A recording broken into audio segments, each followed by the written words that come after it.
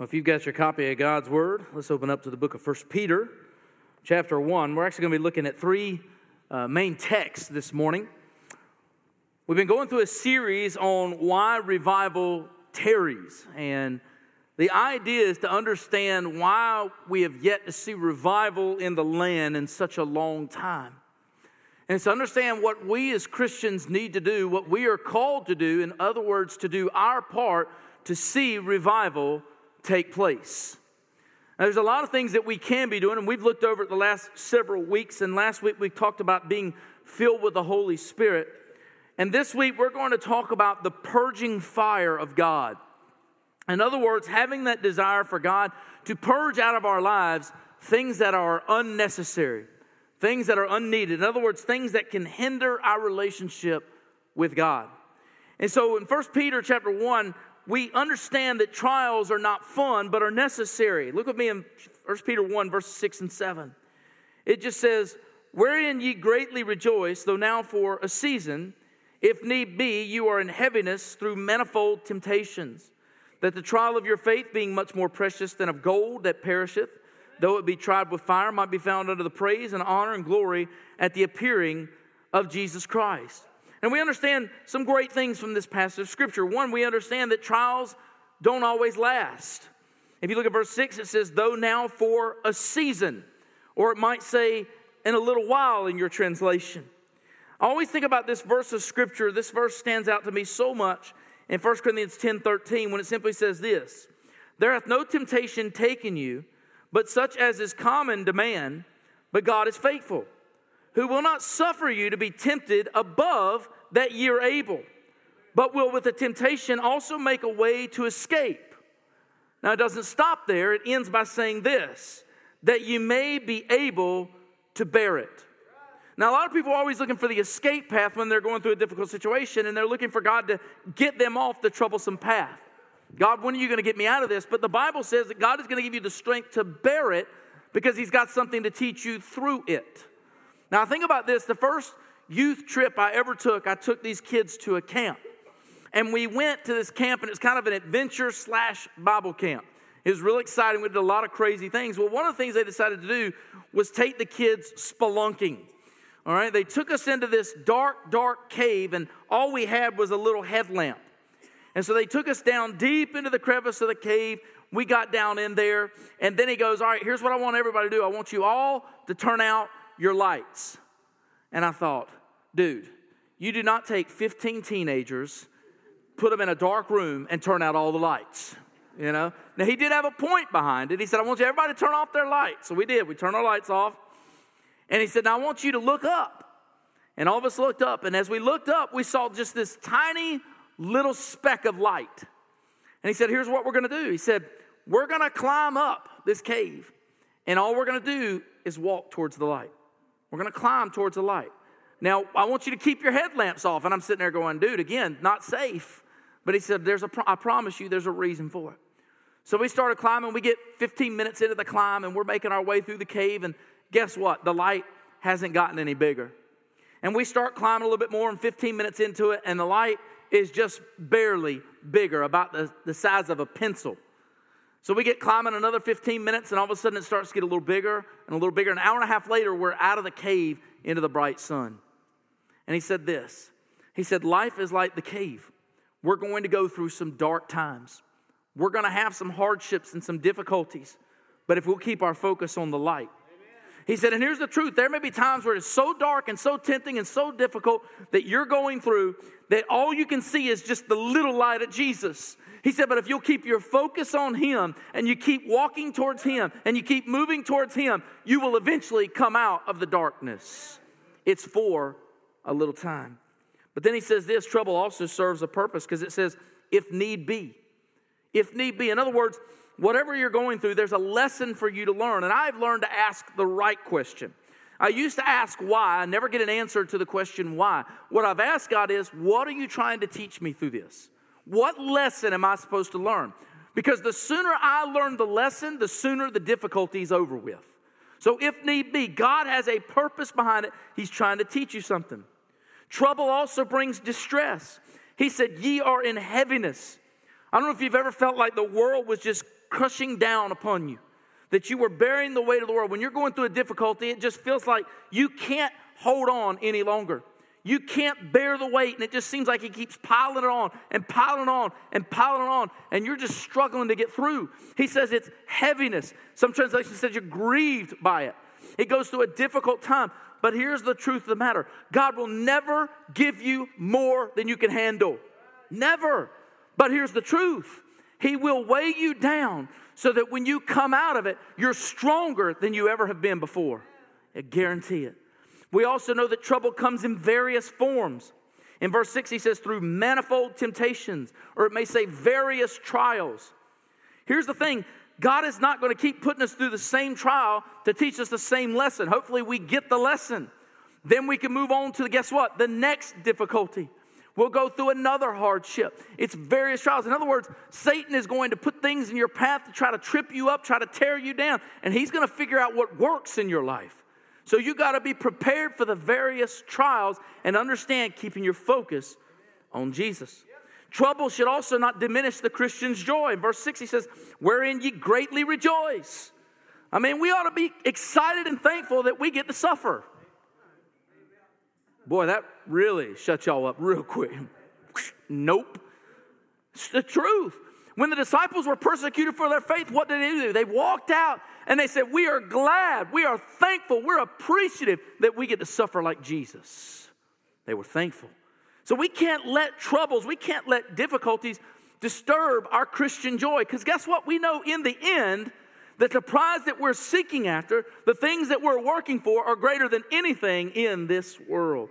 But we also know that trouble has great value. Verse 7, the trial of your faith, being much more precious than of gold that perisheth, and to be tried through the fire, might be found to the praise, honor, glory, and appearing of Jesus Christ. You see, it increases our faith, and it glorifies God. You see, trials have a purpose. But this morning, what I want us to look at is two images of purging that God uses to test and improve your faith. The first image we're going to look at, if you'll flip over to John 15, we're going to look at how God prunes your life. God will prune your life. John 15, beginning in verse 1, we see the imagery. I am the true vine, and my Father is the husbandman. Jesus said, I'm the true vine. Now, we got to understand this analogy. Jesus is declaring himself as a vine. In other words, he has a root system. He's grounded. Outside, he grows up, and everything grows off of him. In other words, without the vine, nothing grows. So we need to understand that without Jesus, you're not going to grow. In your Christian faith, you won't grow. You won't get stronger. You won't get wiser. You'll be absolutely nothing without Jesus. You cannot walk the Christian life without Christ. It's that simple. It's never going to happen. But he also says this. He says, but the Father is the husbandman, or a better translation is the vine dresser. Now, what does that mean? That means the Father is going to tend to the vine and those things that come off of the vine, which is what we are. We will be the branches, as it's going to talk about in just a moment. He's going to be the husbandman. He's going to do the trimming. He's going to do the clipping. He's going to do the watering. He's going to do the fertilizing. He's going to do the prepping. He's going to do the loving. He's going to do everything he can to help that vine to be successful and perfect and as it should be. So this is the imagery that we have. Well, now we get to the pruning in verse 2. Look at this. Every branch in me that beareth not fruit, he taketh away. And every branch that beareth fruit, he purgeth it, that it may bring forth more fruit. Now we understand that, guess what? If you've got a plant that's dying, you want to try to keep it alive, right? How many of you have a brown thumb? Anybody here have a brown thumb? You know, the opposite of a green thumb, right? We can kill any plant. You tell us we can't, we'll do it. All right? I'll go out sometimes, and I've got shrubs in my front yard. The shrub, you can go out there sometimes, and it's green, and it's beautiful, and then all of a sudden you start to see a portion of it dying off. Now, you would think, well, what? Well, I guess that shrub is dead. Well, no, it's not dead. You know what you can do? You can go out there, and you can cut off the dead branches, and guess what will happen to that shrub? It will survive. It will live. But if you leave the dead branches on there, what will happen? It will creep into the other branches and it will kill it. Why? Because it'll suck away the life-giving sap from the root system, and it will diminish what's going to that which is growing, and it will kill it. It will disease it. It will hurt it. It will tear it apart and destroy it. So God says, guess what? If there are dead branches on my vine, what am I going to do? I'm going to cut them off. Now, I know that just shocks you that there could be dead branches in the church, right? Can I tell you today that not everybody that comes to church is going to stand before God one day and he's going to say, welcome into my kingdom?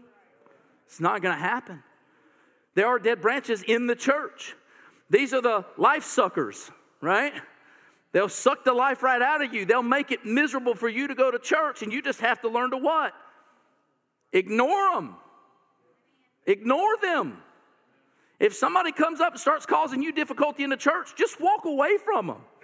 Just say, I'm not going to listen to you any longer. I don't need this. You're not encouraging. You're not Christ-like. Bye-bye. It's not going to hurt you to do that. Man, I'm going to tell you, you will save yourself a lot of pain if you just walk away from those people. Guess what? They'll begin to realize they're on an island. Hopefully they'll get the point.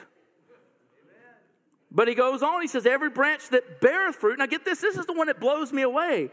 He purgeth it, or a better translation is he prunes it, that it may bring forth more fruit. Now, I never realized this until I had these things called crepe myrtles. Anybody have any crepe myrtles? Right? They're beautiful in the springtime. I mean, they bloom. But here's the thing. As they bloom, guess what? They eventually die in the fall time. As it becomes winter, they are ugly. And you sit back and you look at them and you go, well, I guess it's just going to grow back, right? And I've done that before with crepe myrtles, and I just let them go. I didn't do anything to them. And they'll come back and they'll be just like they were the year before. But a friend of mine told me one day, he said, hey, guess what? He said, if you'll prune them when they start to die, he said, you'll be amazed at how God will help them to bloom, and they'll become even bigger and better and prettier. I thought, that's the craziest thing I've ever heard of. But I'll try it because mine are ugly anyway, so we'll cut them back. So I went in there and I cut them back, and I cut them way back. My wife goes, I think you killed them. I think you killed them. I said, well, we'll find out in the spring. They told me this is what you're supposed to do. And I cut them way back. I mean, I cut them almost back to the root. And so I had to start cutting off other pieces as it started growing. I started cutting off some of the tiny branches that were growing down towards the bottom of the tree. I had to cut off what they call the suckers, which are the ones that come up out of the ground that'll sap the strength from the roots. I had to start cutting off the leaning branches because those leaning branches were going to take away from the live branches. I had to cut off the dead branches. Man, when it come back that next year, holy moly, I mean, it was 4 times bigger. The flowers continued to bloom, and it was just absolutely beautiful. And I got the illustration. I said, Lord, I understand what you're saying. Sometimes you even have to prune back the good branches to help them bear more fruit, to make them more fruitful. That's why God will allow difficulties in your life to trim back things in your life so that he can make you more fruitful. God will allow you to be pruned. In fact, he's the one that does the pruning in your life. What can he prune from Christians' lives? Well, there's a couple things he needs to prune. Number one, he needs to prune unrighteousness and sin from you.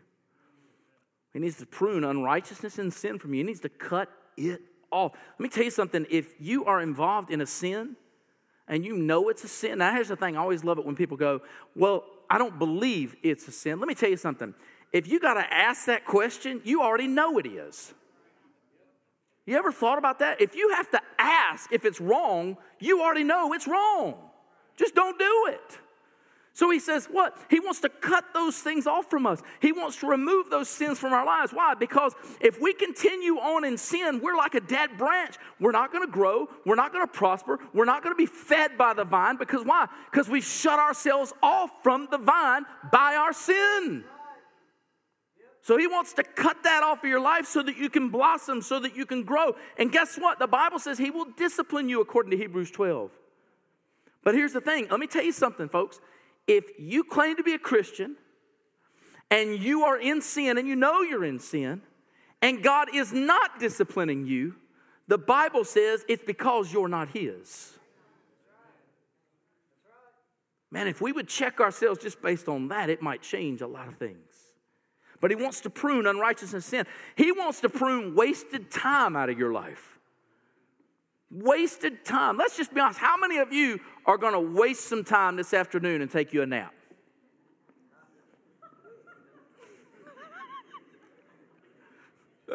Some of y'all are like, that's not wasted time. I'm just playing. I don't care if you take a nap. But you think about it, man, we will waste time. We will do things that, in all honesty, are not important. Can I tell you things that are important? Spending time with your family, that's important. Yeah, having to work, that's important. Going to your kids' games, that's important. Being a part of their lives, helping them do their homework, that's important. I mean, there's a lot of things that are important for us, a lot of things that God wants us to do, a lot of things that we should be doing. And God doesn't want us to waste our time. I'm going to tell you, man, we waste a lot of time. And one of the worst time suckers is this thing right here. Man, I'm going to tell you what, if we could learn to just turn this thing off. People, you just don't realize, man, I used to love going out to eat until I had one of those. You know what I'm saying? Man, I loved it when people couldn't get a hold of me and they had to leave it on the answer machine. Y'all were like, dude, you need to go back to the 80s. That's okay. But I'm here to tell you, man, it was so much easier. But wasted time is something that God wants to cut out of your life. You ready for this? Good things that are not the best. One wise man made this statement. He said, the enemy of the best is the good. The enemy of the best is the good. In other words, there are things in our life that are actually good for our lives, but they may not be best. And because we spend time on the good, we fail to do what God desires us to do. One of the things I learned a long time ago was I would write out all the things that I needed to do, and I'd put a priority number by them. This is number one, this is number two. Why? Because if you don't do that, you're busy doing all kinds of things, and they might be good things, but they may not be what's the most important. And you miss out on what God wants you to do. God wants to prune these things from our lives. There are so many things that if we're not careful, we will allow them to get in the way. So we see the pruning. Let's look at the abiding, verse 3. Now ye are clean through the word which I've spoken unto you. Abide in me and I in you. As the branch cannot bear fruit of itself except it abide in the vine, no more can ye except ye abide in me. I'm the vine, ye are the branches. He that abideth in me and I in him, the same bringeth forth much fruit. For without me you can do nothing. If a man abide not in me, he is cast forth as a branch and is withered, and men gather them and cast them into the fire, and they are burned. If ye abide in me, and my words abide in you, ye shall ask what ye will, and it shall be done unto you. Herein is my Father glorified, that ye bear much fruit, so shall ye be my disciples. There's three things I want us to gather from this part. Number one, every Christian bears fruit. Every Christian bears fruit. In fact, in Matthew chapter 7, Jesus said it this way. Matthew 7, beginning in verse 17. He says, even so, every good tree bringeth forth good fruit, but a corrupt tree bringeth forth evil fruit. A good tree cannot bring forth evil fruit, neither can a corrupt tree bring forth good fruit. Every tree that bringeth not forth good fruit is hewn down and cast into the fire. Wherefore, by their fruits ye shall know them. By their fruits. People will come up and ask me, Brother John, how do I know if I'm a Christian? That's one of the biggest questions I get as a pastor. How do I know that I know that I know that I'm saved? And the first thing I ask is, are you bearing fruit? And typically the response is, I don't know. What's fruit? That's a great question. It really is a good question. I want you to see there's 5 things that the Bible declares that are fruit. The first thing we look at is the fruits of the Spirit. In Galatians 5 and verse 22, it says, but the fruit of the Spirit is love, joy, peace, long-suffering, gentleness, goodness, faith, meekness, temperance, or self-control. Against such there is no law. Now, please hold on for a second, because let's just be honest. Everybody can love. So a lot of people look at that and they say, well, how big of a fruit is that? Well, it's the way you love and who you love. All right? Everybody can love. Everybody can love people that love them. But the Bible tells us some other things that we're called to love. The Bible tells us that we're called to love all the brethren. Because the Bible tells us that if we don't love the brethren, how can we say we love the one whom we cannot see if we can't love the ones we see?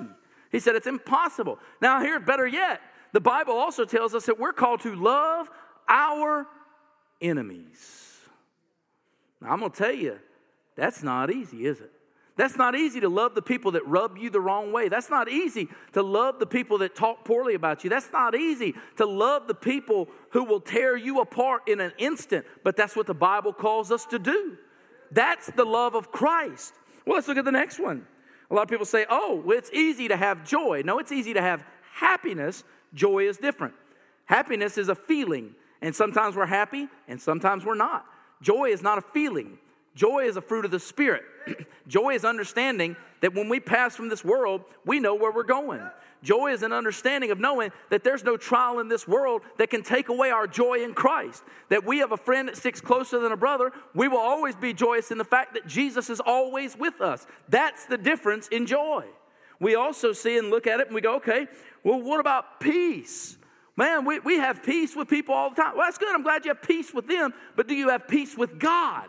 You see, God is offended by your sin. God is offended by the things that you do. Do you have peace with God? Only those that have received Jesus Christ as their Lord and Savior, repented of their sins, turned from their ways, and are obedient to the Word of God are those that can have peace with God. That's it.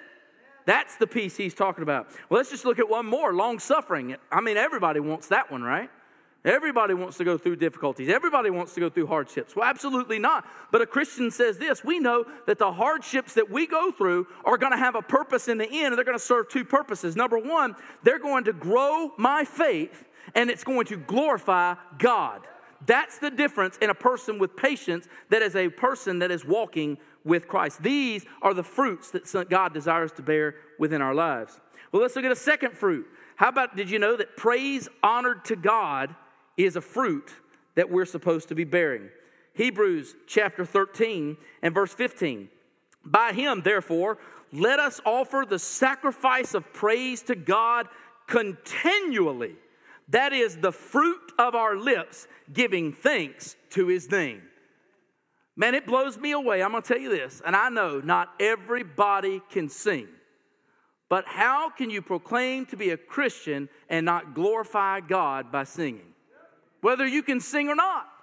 It blows me away what we call the humbug Christians, or so they call themselves, right? You say, what do you mean? They're the ones that stand there like a solid rock. And they look at Travis like, I dare you to move me.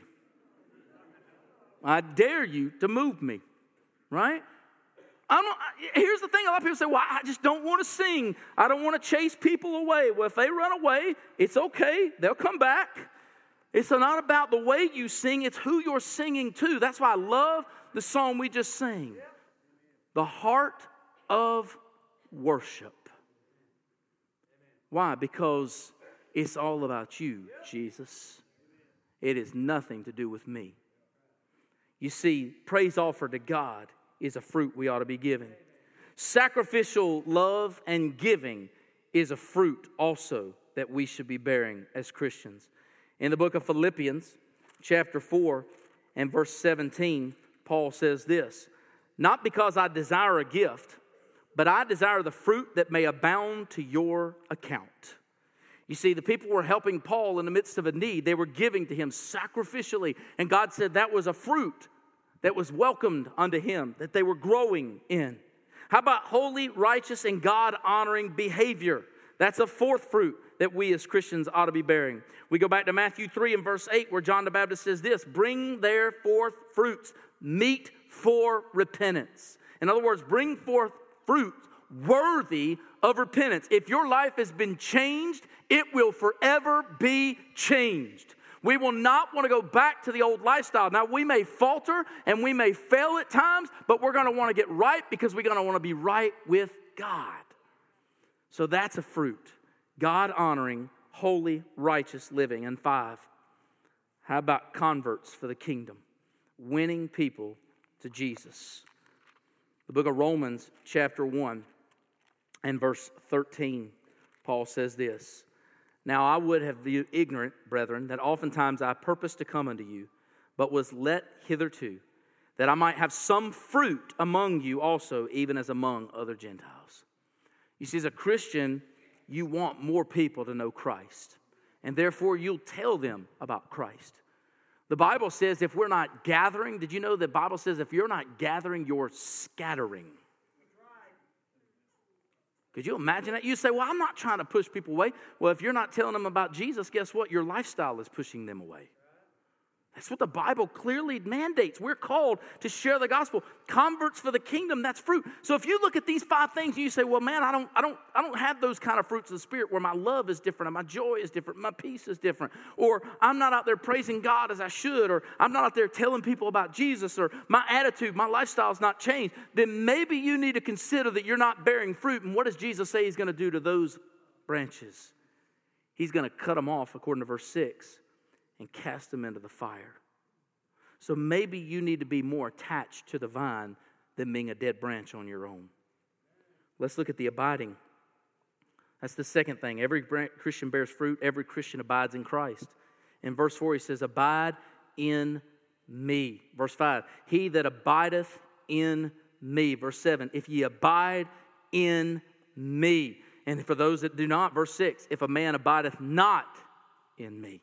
Abide, what does that mean? That means to dwell in Christ. It means that in everything that we're doing, and everything that we desire, and everything that we long for, we want Christ at the center of it. Do you realize that Christ ought to be the center of everything you do, even at your jobs? Even at your jobs, Christ should be the center of it. You say, well, how can that be? How do you know that God hasn't put a coworker in your path that he desires for you to share the gospel with them? How do you know that God hasn't put that student beside of you that needs to see a life-changing influence in their lives that can see Christ in you? You never know what God is calling you to do, but a Christian is going to abide in Christ. In other words, we're going to have every desire to get closer to God on a daily basis. Daily basis. Finally, every Christian should desire to bear much fruit. Not a little fruit, but much fruit.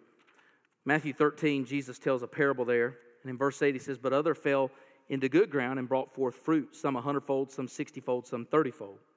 You go to verse 23 for the translation of that, and he says, but that he receives seed into the good ground is he that heareth the word and understandeth it, which also beareth fruit and bringeth forth some 100-fold, some 60, some 30. What's his point? His point is simply this. We should desire to be the one that bears 100-fold. We should. Now, I'll be honest with you, there's some people that come up to me and they say, man, I just don't understand why I'm not really growing in my relationship with God. And they get concerned because they're kind of like the 30-fold. And they begin to wonder, why am I not growing as I should? Well, the question is, are you abiding as you should? Because the more you abide in Christ, the more fruitful you'll become. There's no doubt about it.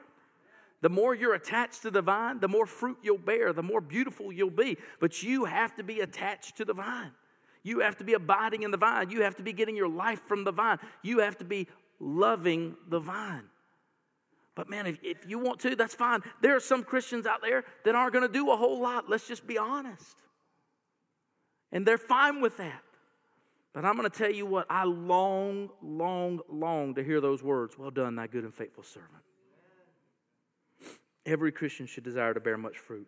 Well, let's look at the second analogy. Turn with me to 1 Corinthians chapter 3. We're going to look at purging your work. Purging your work. We begin in verse 10. According to the grace of God, which is given unto me as a wise master builder, I've laid the foundation, and another buildeth thereon.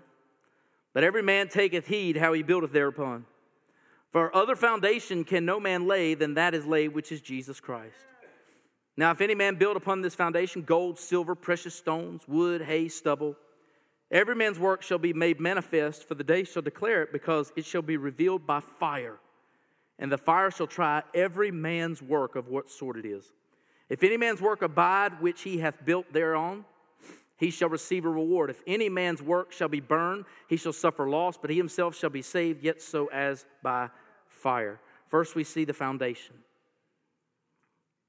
The foundation. I've laid the foundation, verse 11. For other foundation can no man lay than that which is laid, which is Jesus Christ.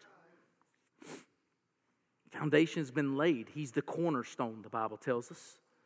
In fact, we can look at a story in Matthew 7 that tells us that he who hears the word of God is like a home that's built on the rock. And when the storm comes, what happens? It does not fall over. But he who hears the word of God but does not abide in it, doesn't listen to it, doesn't do it, is what? Is like the man who built his house on the sand, and when the storm come and beat upon it, it fell down flat. You see, you got to have the right foundation. That's first and foremost. But let's just be honest. And we know that foundation, there's no other name by which man shall be saved other than Jesus Christ. That's it. There's one mediator between God and man, the man Jesus Christ. That's it. We know that to be true. The foundation has been set. But let's be honest. How many of you would just go and say that this is your house if all you had was a foundation? Anybody just willing to live on a foundation? I don't see any of you out there with a foundation, and that's your house, right? You got walls, you got a roof, you got rooms inside of it. And that's what he's talking about here. We're building upon the foundation by our lives. And he says in verse 12, if any man build upon this foundation gold, silver, precious stones. How is it tried? It's tried by fire. What will happen to gold if it's tried by fire? Well, if it's hot enough, it will melt it, but yet it will still remain. It will be gold. In fact, gold was used to be refined. They would dip it in fire. They would turn it up, and they would heat it up. They would melt it down, and then they would scoop out the impurities. But gold will still be gold, even through the fire. Silver will still be silver, even through the fire. Precious jewels will still be precious jewels, even through the fire. They will survive. But what will not? Look at the ends. Wood, hay, and stubble. I wonder if you ever thought that the story of the 3 little pigs would be used in church. Right? Bet you never thought that, did you? Well, we know the story of the 3 little pigs, right? One built his house out of straw, and one built his house out of sticks, and one built it out of brick. The one who built his house out of straw did it for what reason?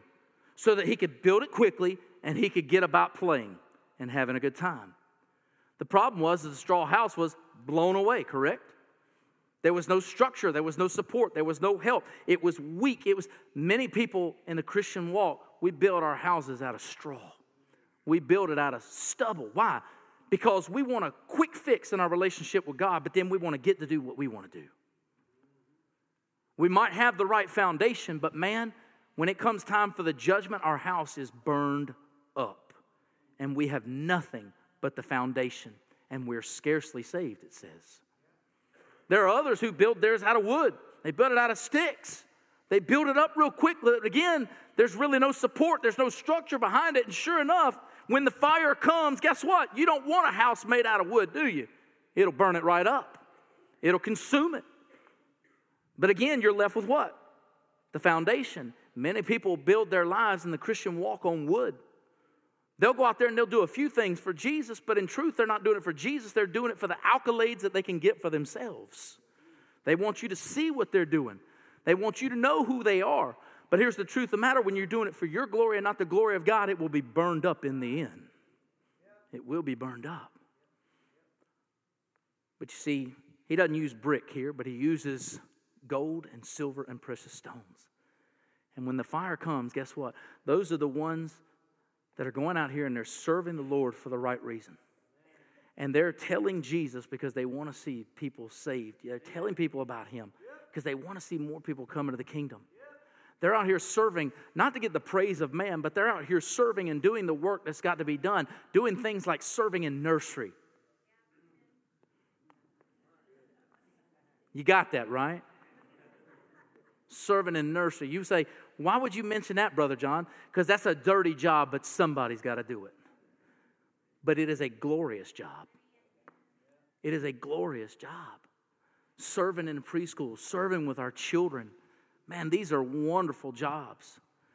We're blessed. I mean, here's the thing. They're not doing it for credit. They're doing it because it's what God has called them to do, and hopefully you'll do the same. But here's the thing. Those are the things that we're doing for the glory of God and not for the glory of ourselves. We're doing it so that God receives the glory and the honor and the praise. And man, in that day, guess what? Your house will stand. You see, God may need to purge your work. The question is, what are you doing for the glory of God? I'll be honest with you. God doesn't want pew warmers. I'm serious. God doesn't want pew warmers. You say, well, brother, I'm just glad I'm here. Well, I'm glad you're here too, but now it's time to get off your tush. Right? Now it's time to get up. and do something for God. Man, could you imagine if every single one of us in here showed up for Sunday walk? Amen. Man, this community thinks something went wrong in our church. Why are all these people out visiting? Because we want you to know Jesus. Imagine if every chair up here in the choir was filled up and we had to add more.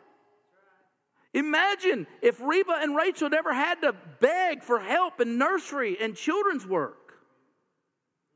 Man, that's the way it should be in a perfect world, in a perfect church. And I understand we're not perfect, but that shouldn't mean we shouldn't strive to be. You see, God may be purging your work and saying, here's what I want you to do. Here's where I want you to serve. Here's what I need you to do. Will you answer the call? You see, God is going to prune your life. God is going to purge your work. The question is, are you going to be able to stand in the end? The question is, first and foremost, do you have the right foundation? Is Jesus your foundation? Because without that foundation, you're building on sand and it's going to fall over. So what are you building on?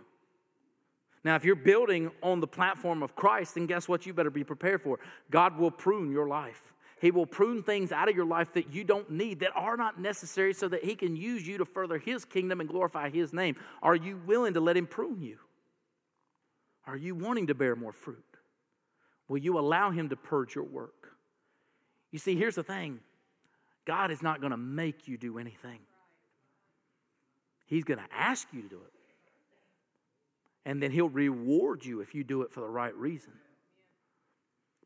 But if you don't do it, boy, I don't want to be in that fire.